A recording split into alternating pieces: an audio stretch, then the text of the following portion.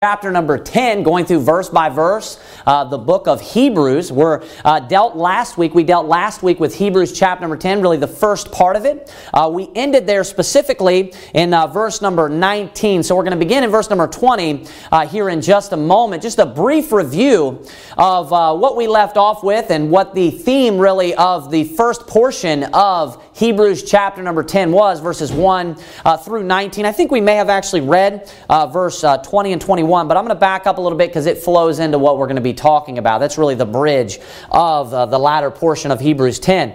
But the first chapter really deals with the sacrifices of the Old Testament. And if you keep in mind, one of the major themes of the book of Hebrews is how things are better under the new covenant. Jesus is better than the angels. Jesus is better than, men. He's better than mankind, right? He's better than Abraham, it talks about. He's better than Moses. He's a better high priest. He is better than, it talks about him being Melchizedek, but he's better than the Levites, His priesthood is better than the Levites. And then it also talks about his sacrifice. And here in the first portion of Hebrews chapter number 10, it compares his sacrifice to the sacrifice of the Old Testament. And the point is to show or to demonstrate his superiority, how his sacrifice was much greater than the sacrifices of the Old Testament. That's really what the first portion of Hebrews chapter number 10 is about, how his sacrifice was eternal, how there was only one, and how the sacrifices of the Old Testament, they had to repeat those because of their inferiority. So right here in Hebrews chapter number 10, as I said, we're going to begin in verse number 19 with the second portion. We kind of switch gears here. It says this, having therefore, so this is a conclusion of what we had read, having therefore, brethren, boldness to enter into the holiest by the blood of Jesus, by a new and living way, which he hath consecrated for us through the veil, that is to say, his flesh. And we ended on that note, speaking of him being the mediator, his flesh, him being the mediator between God and man. He's 100% God, he's 100% man. Verse number 21, and having an high priest over the house of God, referring to Jesus Christ. Verse 22 says this, let us draw near with a true heart in full assurance of faith, having our hearts sprinkled from an evil conscience and our bodies washed with pure water. Now, right when we're getting ready to get into this, we've already kind of touched on the theme of the last portion of Hebrews chapter number 10. So I want to stop for just a minute, the last portion of Hebrews 10. And I want you to go over to Hebrews chapter number 6. Now, if you remember another theme that has carried all throughout the book of Hebrews is this. And this is really the application to the reader. It's endurance. It's patience. Remember, we define the word patience in the Bible as enduring. In James chapter number 5, they're used interchangeable. You can actually demonstrate that in a few different passages in the Bible. So when he's talking about them having patience, he wants them to endure. He's speaking to Christians, saved believers, and he's telling them that they need to move forward. They need to, keep their faith, strengthen their faith, keep your confidence, and move forward. Oftentimes, the Christians at this time were going through persecution. So they're, in context, being prodded or provoked to endure or be patient through the persecution. Now, what we're going to read here in Hebrews chapter 10 is a very, very strong parallel with Hebrews chapter 6. And if you remember, Hebrews chapter 6 is a controversial passage because there's a lot of different interpretations. A lot of people that preach a false gospel, Pentecostals and people that are very big on losing your salvation, which of course the Bible teaches eternal security, once saved, always saved. They try to go to Hebrews 6 and they try to abuse that passage to teach that you can lose your salvation.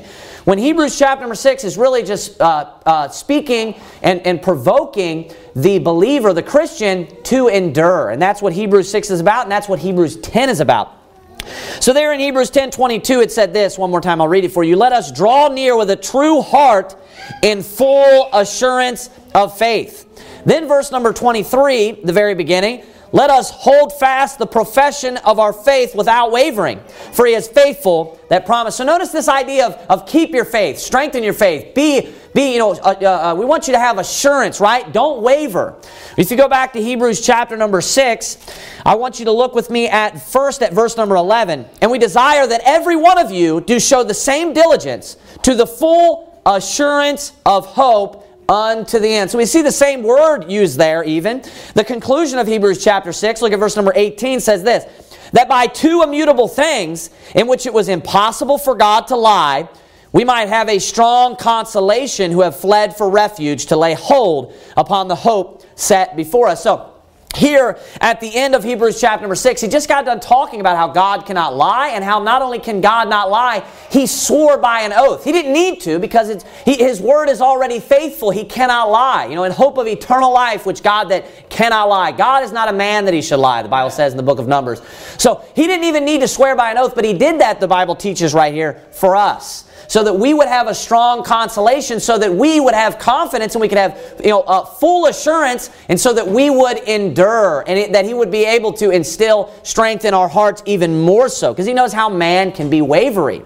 And then it goes on, it says, verse 19, which hope we have as an anchor of the soul, speaking of Jesus, both sure and steadfast, so it's immovable, and which entereth into that within the veil. So notice the veil being mentioned again. Jesus going in within the veil. Now he's going in as our high priest. Also verse number 20. Whither the forerunner is for us entered, even Jesus made an high priest forever after the order of Melchizedek. So the high priest is mentioned, the veil is mentioned, assurance is mentioned. It should give us greater hope because of this. Well, right here, what's being used to encourage us, or to give us a greater hope, or to give us a stronger heart in this sense, is the fact that God cannot lie. So we can depend on him because he's faithful. Well, in Hebrews 10, it's talking about how great a sacrifice Jesus gave.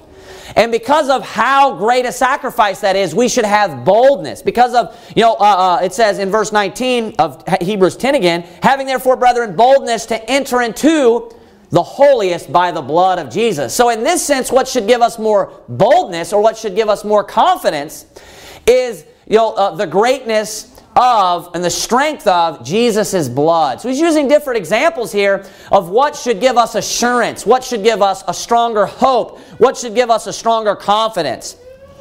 So I wanted to point out to you all of those parallels, because we're going to see even more parallels with Hebrews 6 in just a moment.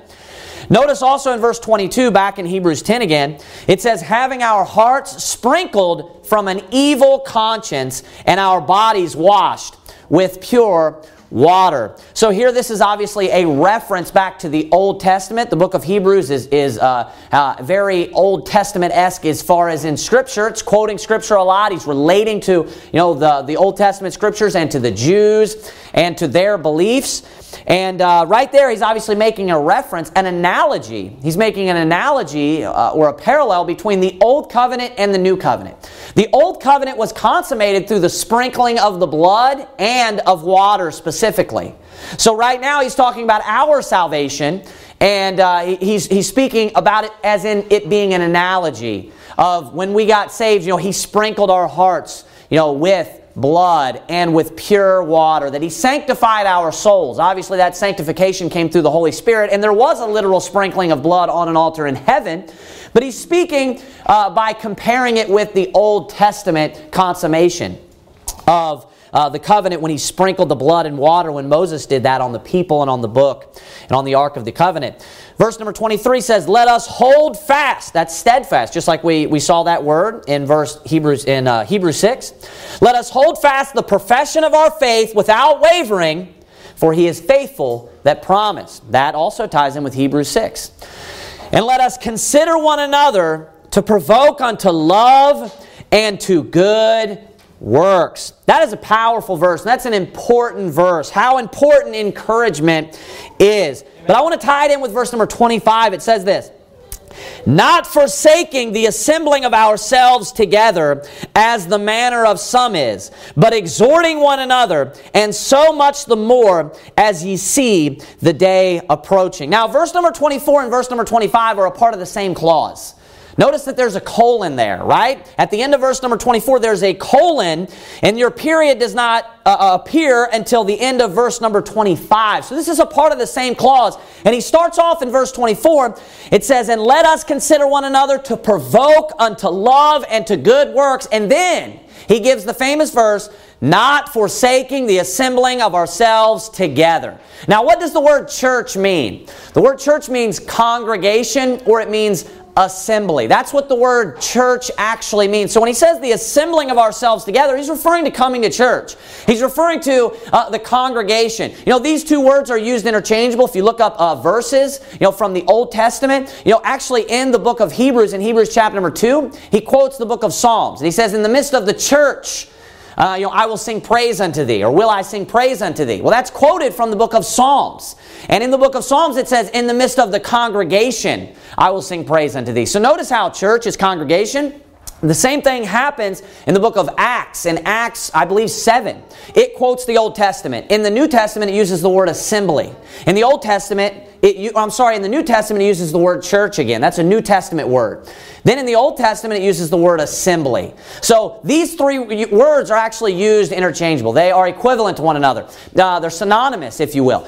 Church, congregation, assembly. This is a commandment to come to church. It is a commandment. It's not a suggestion. He says, not forsaking the assembling of ourselves together. That's not a suggestion. This is not just Paul giving his opinion. He is writing under the inspiration of the Holy Spirit, and he is giving a commandment of what you are to do and how you are to live your life as a Christian. And a lot of people, when they don't come to church, do you know the reason why?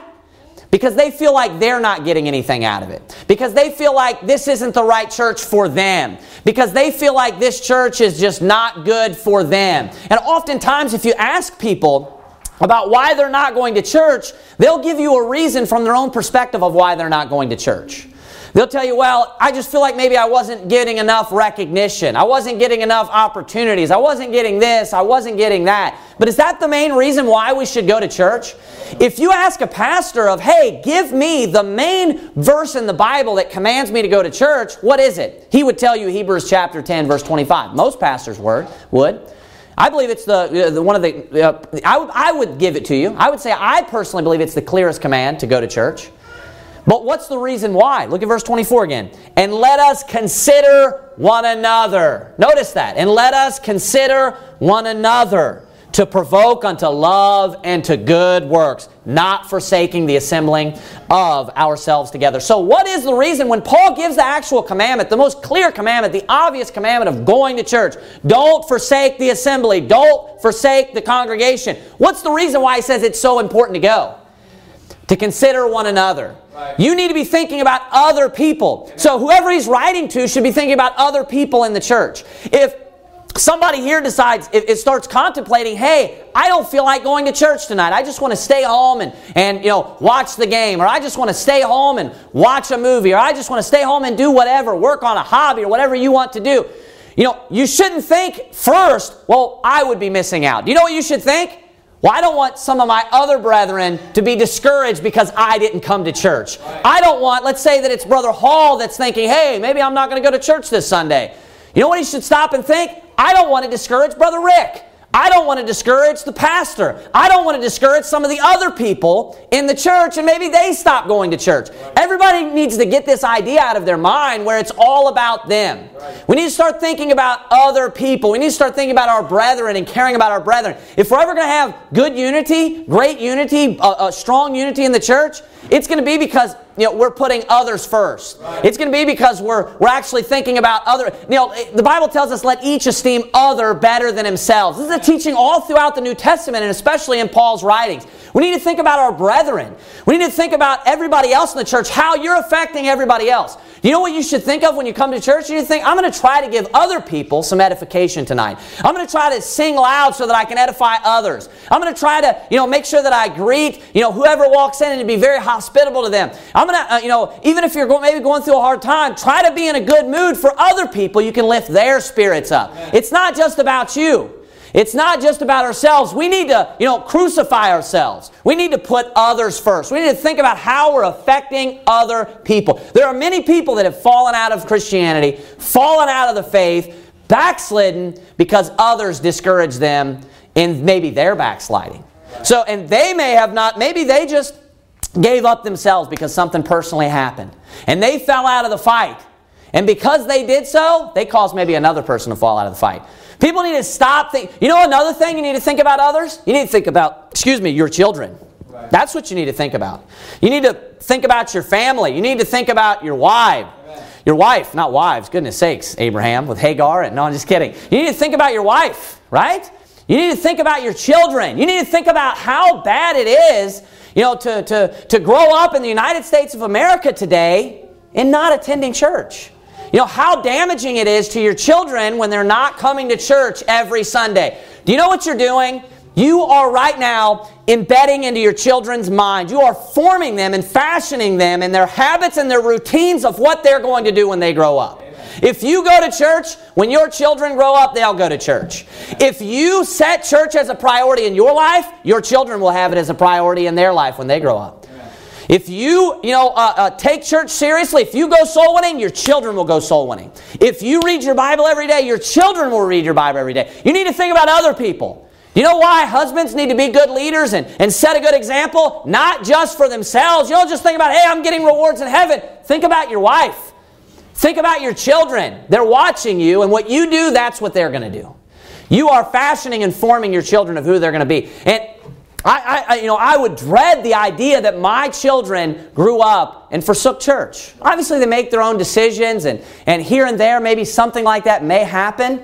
But I would dread the idea more so to know that it was my fault. And to know that maybe I went to church once every other month, or I went to church, once a month, or I went to church maybe once every 4 months. And then when my children grow up, they just completely forsake church.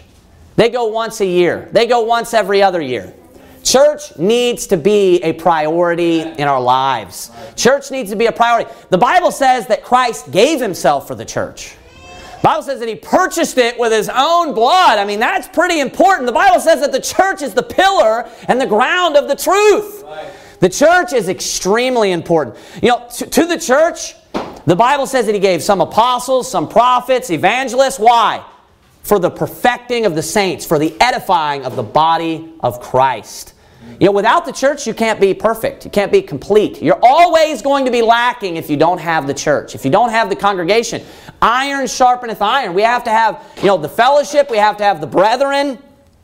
Church is important. The Bible says, blessed is the man who is planted in the house of the Lord. Amen. We have to have the church. We shouldn't be questioning how many times should we come to church. We should be looking for opportunities to go to church as often as we possibly can. If your heart's right, you just want to be at church. You want to be around the brethren. I love, when I walk in, Wednesday, especially even more so this week because I've been moving, around and I'm spending even more time in the world, if you will, less time with my family because I'm having to work more hours right now. I just can't wait when it feels like it's been a long time since I've been around brethren, about like-minded, other brothers. I love to see your face. I love to shake your hand. It puts me in a good mood. I get sick of the world. I'm ready to see some brethren. I'm ready to see and walk into the house of the Lord and sing some songs. I love to when we start singing the hymns.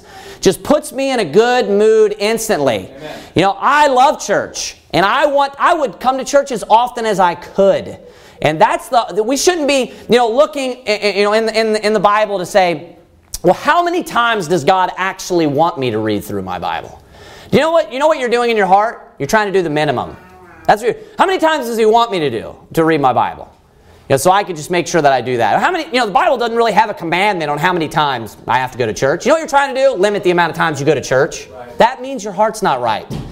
You should love church. You should love reading your Bible. You should love these things. You should not get enough of them. Right. As often as you can. Obviously, the church is extremely important. So this is a great commandment, not forsaking the assembling of ourselves together as the manner of some is. That's embarrassing right there. You notice what he said? He's thinking of specific people. As the manner of some is. Some people do this. You know what they do? They don't come. Paul's thinking of certain people when the assembly came together. He knew people. He knew groups of people that just didn't show up sometimes. Everybody gathered together. So-and-so. So-and-so's house. So-and-so's family.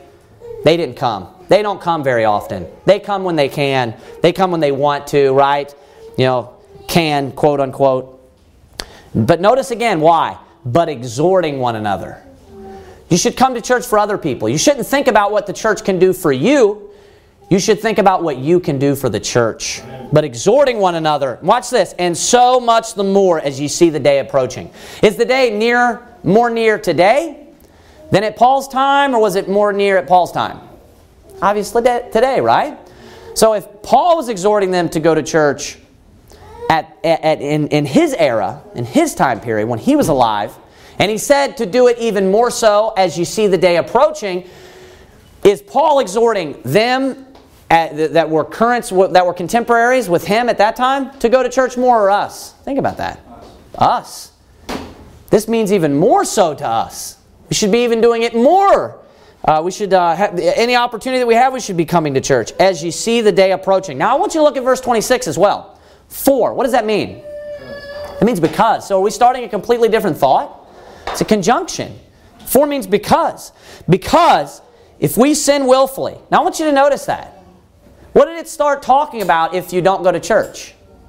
For, if we sin willfully. Do you know what people, you know when you're coming to church, it keeps your conscience clean hearing the Word of God.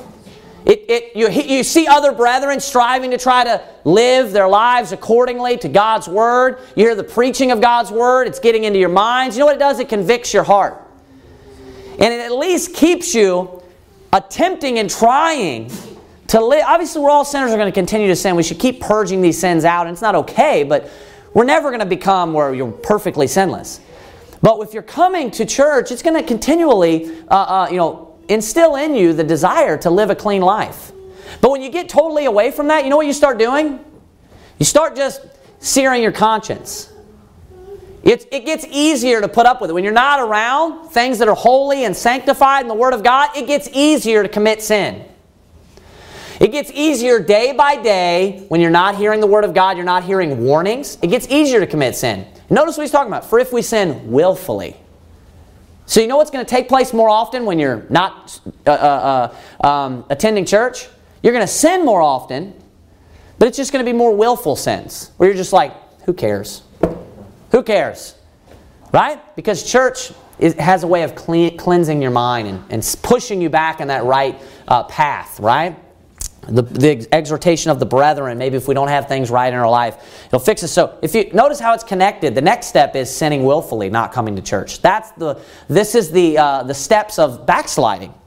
Verse 26, for if we sin willfully after that we have received the knowledge of the truth, there remaineth no more sacrifice for sins, but a certain fearful looking for of judgment and fiery indignation which shall devour the adversaries. Now, verses 26 and 27, people will interpret these in different ways. I believe it's very clear we're speaking about a Christian. Obviously, the person that I just referred to was a Christian. Is a Christian that's falling into sin. And it would be a Christian that would sin willfully. And notice it says, after that we have received the knowledge of the truth, then it says this, there remaineth no more sacrifice for sin. Why does there remain no more sacrifice for sin? What was the whole first half of chapter 10 about? He offered a sin once and for all. The lamb went in and you sacrificed repeatedly. But Jesus Christ offered one sacrifice and there's no sacrifice again. Just the one sacrifice. So he explains, hey, if you choose to sin willfully now, under the new covenant, he explains, there's no more sacrifice for sin. Now this is paralleled with Hebrews 6. Go to Hebrews 6 quickly. It says in Hebrews chapter 6, verse 6, if they shall fall away. Does that sound familiar? It's sinning willfully, falling away, backsliding, not going to church. How I was just explaining that. It says, if they shall fall away, to renew them again unto repentance, seeing they crucify to themselves the Son of God afresh and put Him to an open shame. Now it actually explains, we didn't read all of it there in verse number 5. Oh no, did I skip over something there? Oh, verse number 4. It starts, the concept, or the thought starts in verse 4. It says, it is impossible. I'm sorry. It is impossible. And then he goes through a list of these people doing this, this, and this. He's saying it's impossible to renew them again. So you're not just going to get saved again. You're not going to just go and offer Jesus Christ as a sacrifice again. Why? Because if Jesus was offered again, you'd put Him to an open shame. Right. Do you know what you do? You'd lower Him to the level of a lamb or of a sheep or of a ram, the blood of bulls and of goats. But the whole point is, like we read in Hebrews 10, He sacrificed one time as opposed to the lambs being sacrificed repeatedly. And then it goes on to explain how if you continue to sin, you're not going to get resaved, but you're going to receive serious consequences or serious punishments from the Lord under the new covenant, you are going to receive a serious punishment. So notice how we see that parallel there. Also it said in verse 26, for if we sin willfully after that we have received the knowledge of the truth. Well, Hebrews chapter number 6 says in verse 4, for it is impossible for those who were once enlightened. What does it mean to be enlightened? Receive knowledge, right? To be enlightened means that you have learned something. These people have received the knowledge of the truth. It says, there remaineth no more sacrifice for sins. Why? Because we don't put Jesus to an open shame. It says in verse 27, this is what comes. But a certain fearful looking for of judgment. Judgment is what comes. You're going to be punished. And fiery indignation. Now people think hell. No, it says fiery indignation. You're not being punished with fire. His indignation is fiery. It's saying strong. That's what it means. Fiery indignation, it says, which shall devour the adversaries. Now, he's going to devour them. That doesn't have to mean that he's burning them up. Devour, actually, in the Bible, most of the time, as we saw, the lion devour, saying something is torn apart. Verse 28, it says this, he that despised Moses' law died without mercy under 2 or 3 witnesses. Of how much sorer punishment, suppose ye, shall he be thought worthy, who hath trodden under foot the Son of God, and hath counted the blood of the covenant, wherewith he was sanctified an unholy thing, and hath done despite unto the Spirit of grace. Verse number 29 proves very clearly that this man is saved. It says that he was sanctified by the blood of this covenant. His heart was sprinkled, is what that's saying. And then it says that he would be doing despite unto the Spirit of grace, saying he received the Spirit of grace, but then he's treating it poorly, like he doesn't care. He's grieving the Holy Spirit, right? Well, one thing that I want to point out to you is very interesting. Verse number 28, I've heard a couple of different examples from the Old Testament of who they think that this is referring to. And it says, he that despised Moses' law died without mercy under 2 or 3 witnesses. Now, this is a general statement, and all of those that would receive the death penalty would go about or would be put to death by these particular qualifications. They would die without mercy under 2 or 3 witnesses. I want to give you an example, though, of someone who despised the law of God in the Old Testament. Go to 2 Samuel chapter number 12, verse number 9.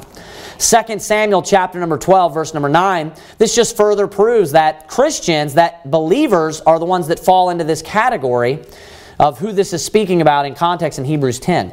2 Samuel chapter number 12, verse number 9 is where we're going to be reading. 2 Samuel chapter number 12, verse number 9. I don't want to read the whole context just because I don't want to waste too much time on just this one example. Just look at verse 5. And David's anger was greatly kindled against the man. And he said to Nathan, as the Lord liveth, the man that hath done this thing shall surely die. So this is when Nathan comes to him and he talks about the man that has the lamb, right? Shall surely die. What's the punishment that this man should receive? Death. Okay? Look at verse 6. And he shall restore the lamb fourfold because he did this thing and because he had no pity. David didn't think that through. He's going to die and then he's going to restore it fourfold. Look at verse number 7. And Nathan said to David, thou art the man. So what does David deserve? Death.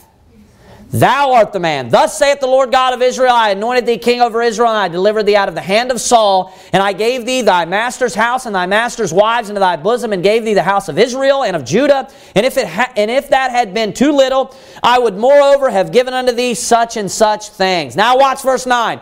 Wherefore hast thou despised the commandment of the Lord to do evil in his sight? Thou hast killed Uriah the Hittite with the sword, and hast taken his wife to be thy wife, and hast slain him with the sword of the children of Ammon.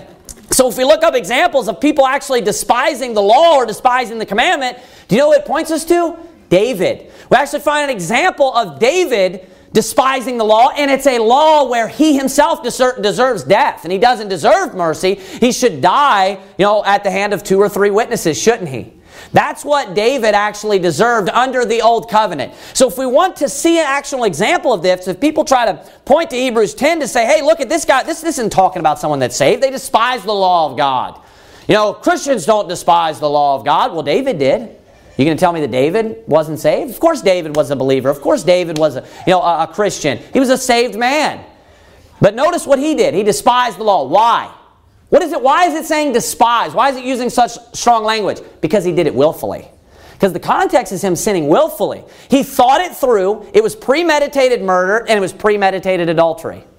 That's why it's despising. That's why it's such strong language. And he deserved death in that case. But what it's telling us in this passage, in verses 28 and 29 about the comparison between the old covenant and the new covenant, it's saying that you, under the new covenant, you deserve an even greater punishment than those under the old covenant. Why? Because the blood of the covenant wherewith you are sanctified is better. It's greater. It's a more glorious covenant. Do you know what that means? There's going to be a stronger punishment to pay. Right? You've broken a more glorious covenant is what you've done. And your heart was sprinkled with blood, but it wasn't the blood of bulls and of goats. It was the blood of God. Right. It was blood with eternal life in it. So it's even he explains how it's a more holy thing. Look at verse 29. We'll read that one more time. Of how much sorer punishment. Sorer means like severe or strong.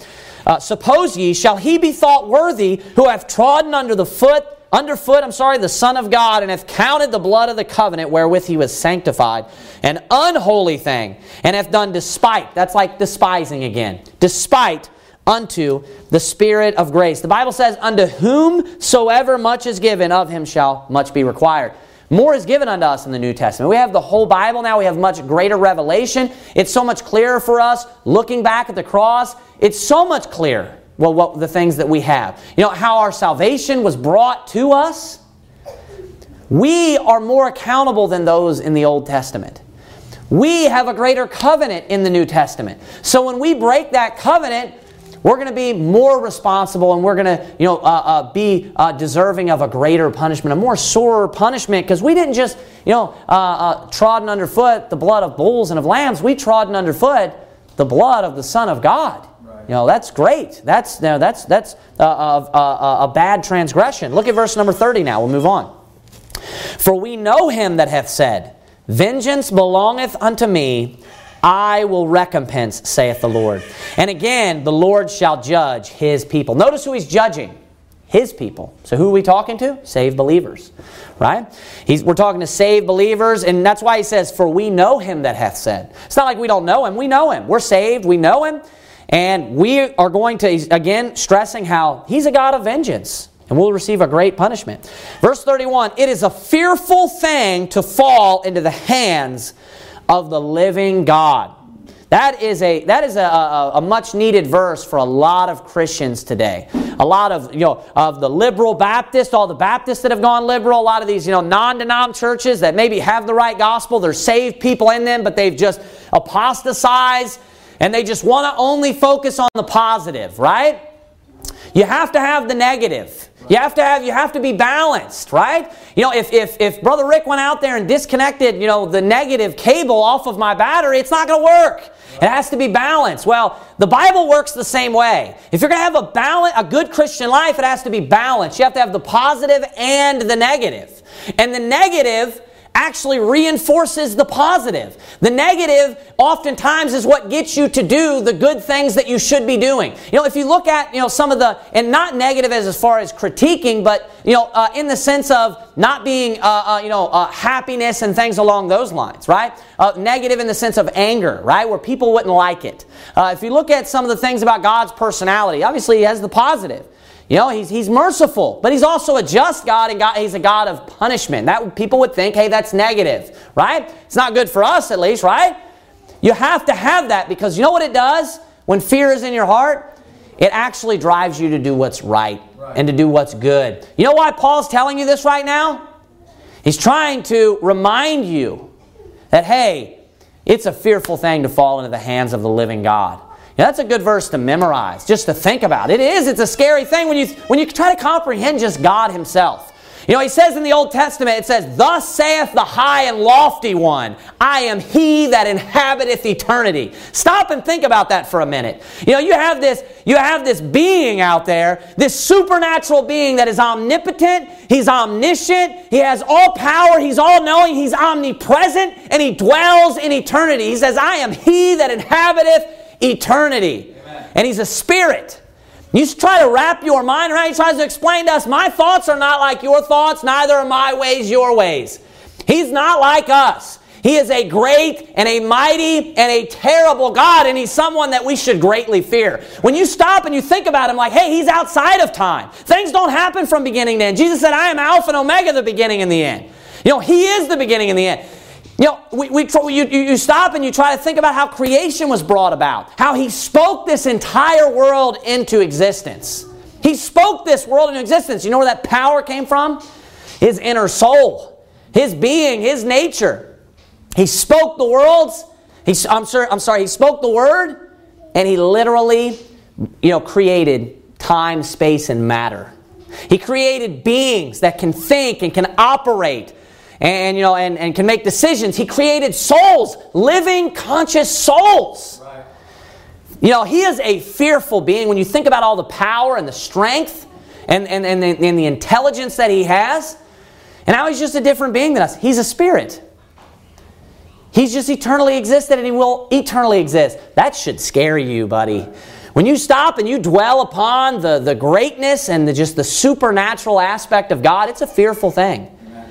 It is a fearful thing to fall into the hands of the living God. Not only that, we have God's personality revealed to us, and He is a just God. He is a God of mercy, and He is a God of grace, but He is also a God of justice, and He is a God of vengeance.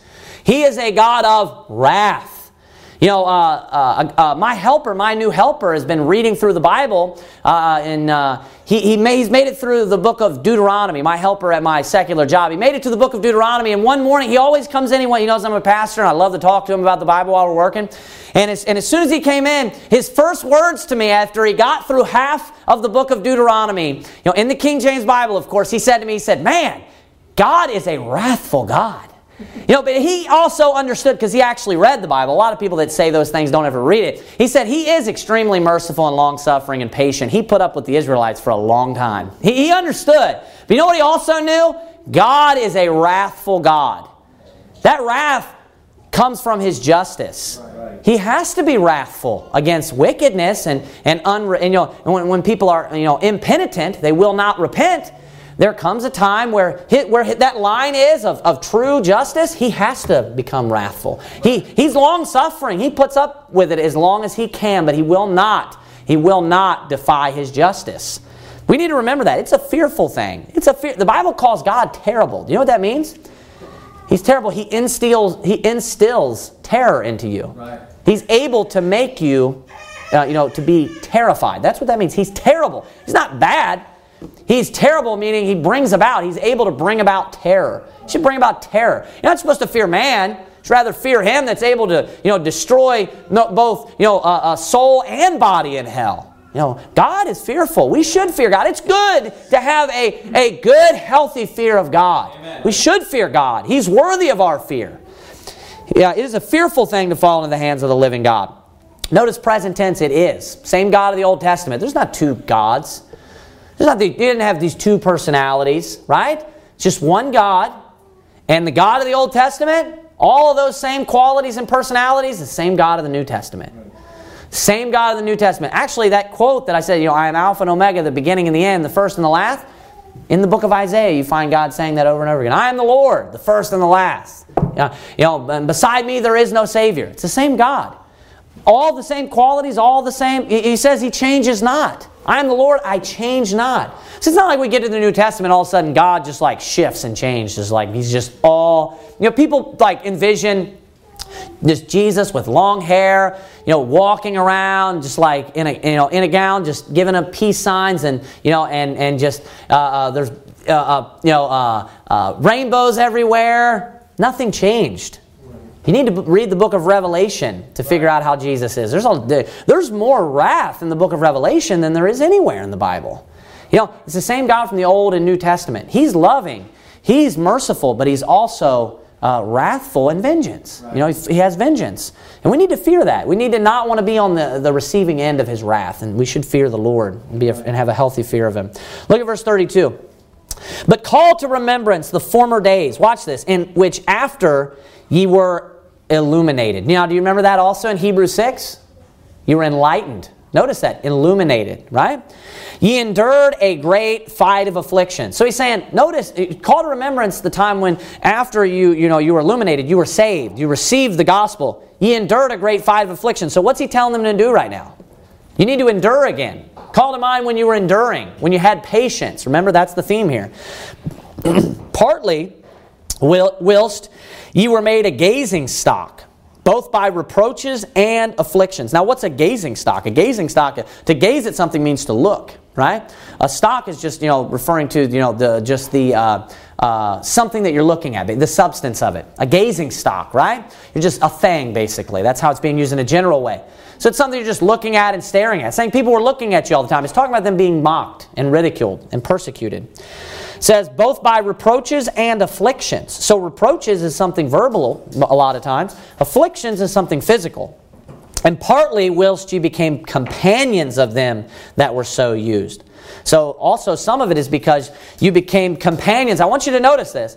You became friends with or companions with those that had endured reproaches and afflictions. Now he's going to tell you who he's talking about. Verse 34. For because ye had compassion of me in my bonds. So the person that they became companions with that were so used or treated in such a way is the writer. It's the author. And he says, for ye had compassion of me in my bonds. Now, the author, I personally believe, is Paul. I'm not going to go over all of the different reasons why I believe that. He mentions Timothy. I'll just give you 3 of them that are really top ones. He mentions Timothy in the last chapter. He mentions that he is in Italy when he wrote this epistle. And, obviously, Paul's the only person that ever sent out Timothy. It was his protege.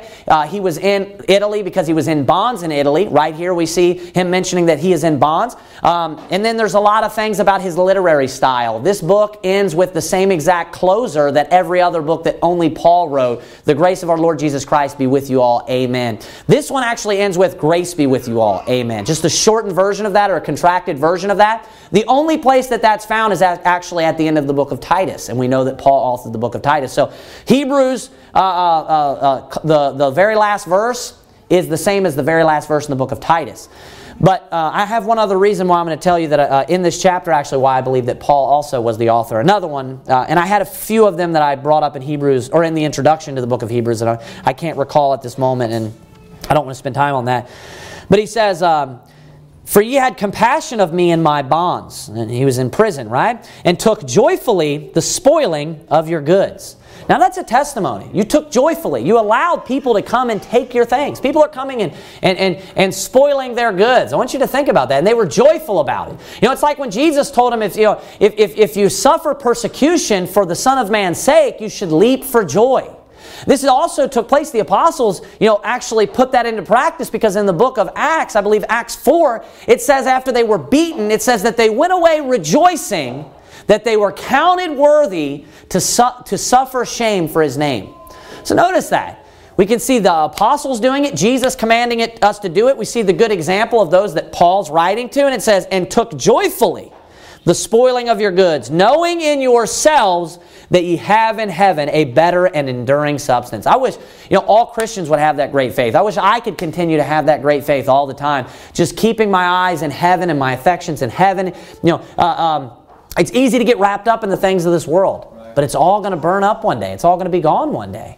And we should know in heaven we have a better and an enduring substance. Amen. In heaven. Something better and something that's going to last, where moth and rust does not or doth not corrupt. And it's better. Notice that theme again. It's better.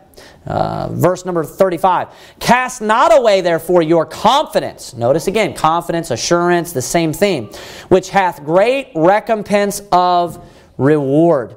For ye have need of patience, the enduring, the patience, that after ye have done the will of God, ye might receive the promise. Now notice that they've already done the will of God. Because how many conditions are there for salvation? Believe on the Lord Jesus Christ and thou shalt be saved. That's it. They said, sirs, what must I do to be saved? Just one thing. Believe on the Lord Jesus Christ and thou shalt be saved. Notice that they had done the will of God. Turn to John 6 quickly, and we'll look at an example of this. What is the will of God? People will ask that sometimes. What is the will of God? Let's see if I can remember the exact verse. It's 40-something. If somebody remembers, they could maybe... Yeah, 38. There it is. Verse 38, "For I came down from heaven not to do mine own will, but the will of him that sent me.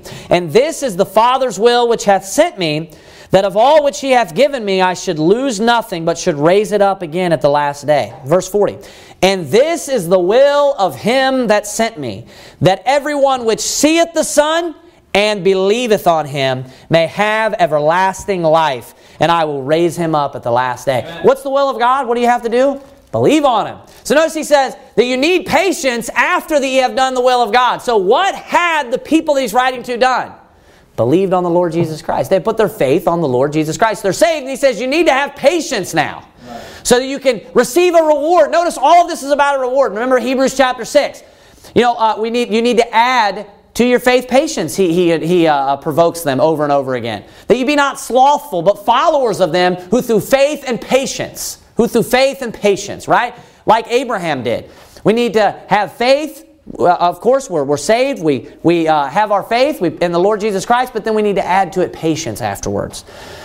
So he says, "For ye have need of patience, that after ye have done the will of God, ye might receive the promise. For yet a little while, and he that shall come and will not tarry. Now the just shall live by faith. But if any man draw back, my soul shall have no pleasure in him." Now I want you to notice, I'm going to explain a couple of interpretations of verse 38 and 39. These are also debated or controversial verses on what it actually means and what people think how to interpret it. Another proof that I believe Paul authored the book of Hebrews, a lot of the quotes from the Old Testament, Paul quotes them repeatedly. And I showed that as an example. And with other quotations, this is also another one. Verse 38, "Now the just shall live by faith." That's actually quoting Habakkuk chapter 2, verse 4, and it's quoted 3 times in the New Testament. Romans 1:17, Paul authored Romans. Galatians chapter 3, verse 11, and then here in Hebrews 10:38. So Paul's the only person who actually quotes this verse. And it's from the Old Testament, Habakkuk chapter 2, verse 4. I believe that that's also just another of the many reasons why I believe Paul authored the book of Hebrews. Another thing I want to point out, verse 38, "But if any man draw back," he says this, "my soul shall have no pleasure in him." Why does he say that? Well, because Hebrews 11:6 says, "But without faith it is impossible to please him." So please, pleasure. He's saying without faith, you're not going to be able to please him. If you draw back, if you don't have faith, he's saying, the just shall live by faith. He says, "My soul shall have no pleasure in him." Verse 39, "But we are not of them who draw back unto perdition, but of them that believe to the saving of the soul." Now, I have there's really 3, but I'm only going to give you 2. The third one is kind of a stretch, but 2 possible interpretations of verses 38 and 39. A lot of people will use this to say that you can lose your salvation. And, I don't believe that that's obviously, I don't believe that that's what this is teaching. I believe that the Bible is very clear about eternal security. We cannot lose our salvation. It's extremely clear.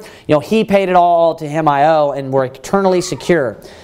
It says in verse 39, "But we are not of them who draw back unto perdition, but of them that believe to the saving of the soul." Now, we don't draw back to perdition. This is one interpretation you could use. We don't draw back to perdition as in destruction.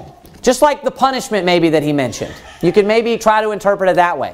We don't draw back unto perdition where we're not pleasing God and we just fall into think of drawing back, and you could use it this way. Now, I don't personally believe that this is the correct interpretation, but it's possible. I'm not settled on either one. I'm not sure what I believe about this yet.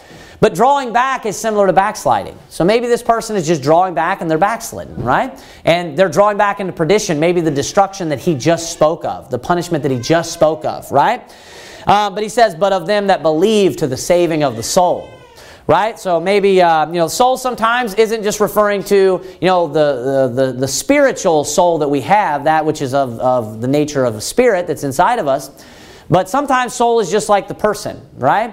Referring to, the Bible talks about when Joseph and Israel and Jacob, all of them went down into Egypt, it talks about how 70 souls went. Right? So it's just the people. There's a verse, Brother Rick found a good verse one time, I can't remember what it was, about how, something about the soul touching something in the Old Testament. Yeah, I can't remember exactly what it was, but it talks about a soul touching something. Obviously, that's not the spirit. That's the man himself. And what is it? Specifically, the flesh, right? So there you can see that it's clearly not being used as your spirit, right? Your spiritual soul. So maybe that's what it's talking about. The saving of the soul isn't like the person, right? Not saving from heaven to hell, but again, being saved from destruction. That's used very often like that. People may think, oh, that's a stretch. No, I can show you very clear examples where everyone would agree, yeah, that's not, Peter said, Lord, save me, when he's sinking in the water. He's not asking him to save him from hell. He's talking about a physical salvation there. Most of the time in the Old Testament when the word saved is used, it's talking about a physical salvation. So possibly this is referring to a physical salvation. Perdition there is perdition just means destruction, right? So maybe it's a physical destruction. This is possible, and the drawing back is someone backsliding. I personally don't think that is it, because perdition, yes, it means destruction, but oftentimes the destruction that it's referring to is hell. So, that kind of pushes me away. I could be wrong. And then also, but to them that believe to the saving of the soul, I don't personally interpret this as the person. It's very possible, though, and I'm not like super sold on either of these interpretations. What I more so believe is this interpretation, though, and I'll tell you why that one to me has a little bit, if you interpret it as physical salvation, then you have no problem. But one thing that will pose a problem with verse 39 is if you try to use this just as a verse of encouragement. I've heard people try to explain that way when he says, but we are not of them who draw back unto perdition, but of them that believe to the saving of the soul. Now, how would Paul know that? Do you think every single person there didn't? Do you think it's possible that all of the Hebrews didn't backslide? And also, this is written to all Christians. There's a lot of Christians that backslide that do draw back into perdition. Right? So I think that kind of creates a problem, that it would just be words of encouragement, but it has to be true. This is, the Holy Spirit.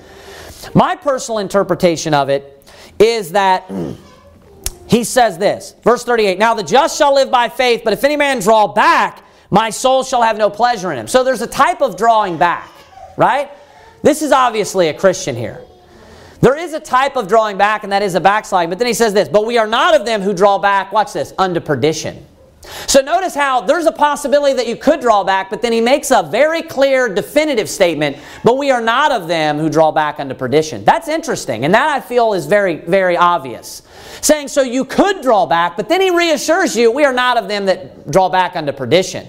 So you could be punished, you could backslide. He just got done talking about a possible destruction that you could receive. But then he uses the word perdition, which is very often, almost exclusively in the Bible, talking about destruction of the soul and going to hell. Specifically the soul. It's a word that speaks to like spiritual, salvation. He's saying that, if you did draw back, you wouldn't lose your salvation. But then he says this, we are of them that believe to the saving of the soul. Saying we are those that are saved. We're not going to, draw back in the sense of just like, reject salvation. That's what he's saying, I believe. There's a different type of, a person could, now this is possible. I can see how somebody could try to tie this in with the other interpretation of Hebrews 6. But a person could, with the word draw back here, get close to salvation and then draw back. Because that never says that this person actually got into salvation in that sense. And I would definitely say there are two different types of drawing back that are paralleled here. One that's unto perdition, and one that is not unto perdition. Now, the strong proof of that is this. Just think of it. Is every verse of the Bible true and every statement of the Bible true? Amen, right? Every verse and every statement. Then that means that everyone that Paul wrote to, and he himself, are not of them that draw back unto perdition. They cannot draw back unto perdition. If every word of the Bible is true, which we all believe that, right? So that clearly is saying that you cannot draw back unto perdition. But then in verse number 38, he talks about if any man draw back. So to me, it sounds like he's talking about two different types of drawing back, right? A person that maybe draws back into apostasy. But then a person that draws back unto perdition, where that person maybe, think of maybe a Jew. In the Old Testament, under the Old Covenant, Jesus comes. They're not saved. They didn't understand it. They were getting confused by, the Pharisees and the Sadducees. And, which is a different religion, of course. Paul talks about how he was, in the religion of the Jews, and then contrast that with Christianity. So that person is confused by that. Then they receive the gospel for the first time. They have this vestige of the Old Testament God. They receive the gospel. They have the possibility of continuing there and getting saved. But then they draw back. They decide that they don't want to believe on the Lord Jesus Christ. That could be two different types of drawing back. That's what I believe even more so. And it says, but of them that believe to the saving of the soul. And you could say that that's present tense. And then the third interpretation, I'm running out of time, I'm just going to give it to you really super quick. The third interpretation is in the sense of faith, you could never draw back. I think that that's hard by verse number 37 to say that, because if any man draw back, it almost seems like why would he even say it if there is a possibility? This is kind of deep, I realize that, but why would he even say it's a possibility if you couldn't draw back?